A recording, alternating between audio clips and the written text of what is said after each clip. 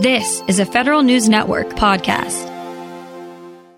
Both the House and Senate are in session this week. Imagine that. They'll be dealing with a lot of topical issues like D.C. statehood and police reform, but amendments and political concerns are likely to hold up budgetary talks for next year. Here with the latest, Bloomberg Government Editorial Director Lauren Duggan. And there are so many issues that seem to be piling on, driven by societal occurrences. So what can we expect this week? Let's talk about some of those current issues first. Well, the big issue that will dominate time in both chambers is policing.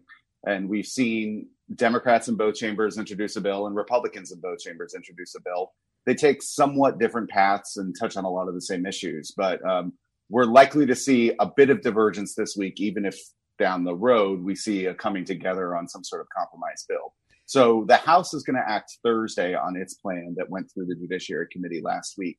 And, some highlights of this are taking steps to prevent the use of chokeholds, ban so-called no-knock warrants by federal agents and try to get states and localities to stop using that, and ending or overturning qualified immunity, which is the Supreme Court doctrine that prevents police officers from being sued in the line of duty for the most part.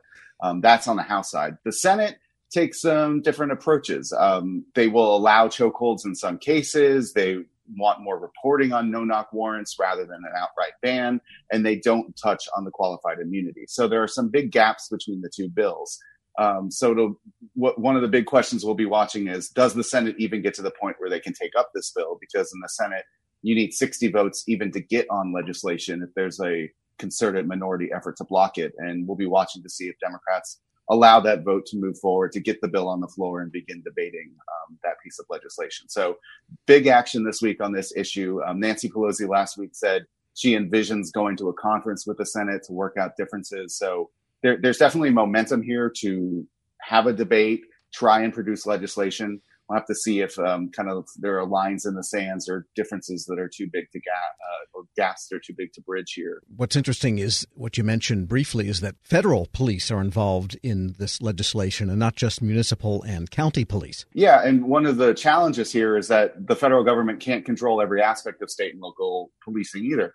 So a lot of what they do here is condition grants from the federal government to states and municipalities on taking certain action. So it's kind of more of a carrot approach. If you don't do X, you're not going to get the funds, or we're going to begin curtailing those funds. They have much more control over the federal law enforcement agencies, which do get involved in policing. And as we saw, even with some of the protests in recent weeks, federal police do get involved in local actions from time to time.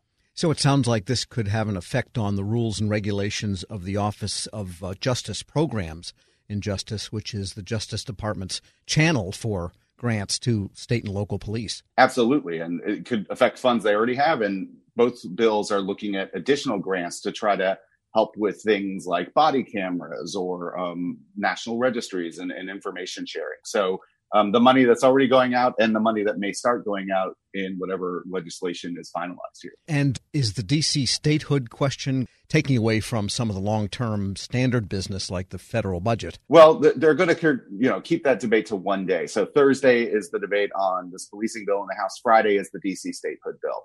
And what Majority Leader Steny Hoyer said in announcing this vote is that recent events have made this even more important to him to get this bill across the finish line in the House. And he's pointed to the way that D.C. came out under the CARES Act stimulus legislation, where it got less money than states and was in a bucket closer to what territories got. And even some of the events around the protests by the White House, where national forces were brought in when local officials didn't want that. He's pointed to both those as a reason for this bill that he's wanted for a while. And Eleanor Holmes Norton, the delegate from the District of Columbia, that's one of her main priorities, is this statehood bill. She would potentially become a full voting member of the House. DC would get 2 senators. So it's an important bill to people inside the district, but it's not something that Republicans have backed. It's not something the president is behind. So this will be the high water mark for the bill in this Congress. But, looking down the road, a Democratic House and Senate and president, maybe there's a different outcome. We're speaking with Bloomberg editorial director. There we go again. We're speaking with Bloomberg Government Editorial Director Lauren Duggan. And what about budget talks? What about the NDAA? I guess there has been some movement already on that in one chamber, but not the other. So this week on the NDAA front, House subcommittees will be meeting to mark up their portions of it to wind up in an eventual full committee markup, I think scheduled for July 1st. So we'll see a lot of issues come up in those subcommittee events, including policing, by the way, because one thing that's come up in that debate is the transfer of military equipment from defense agencies to state and local police groups, which a lot of people are opposing and looking to curtail.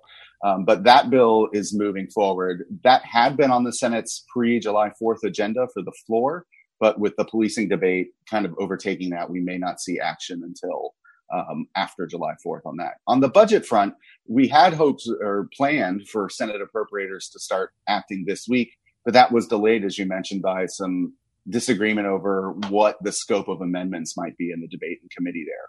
So not sure when they'll resume or get back to that.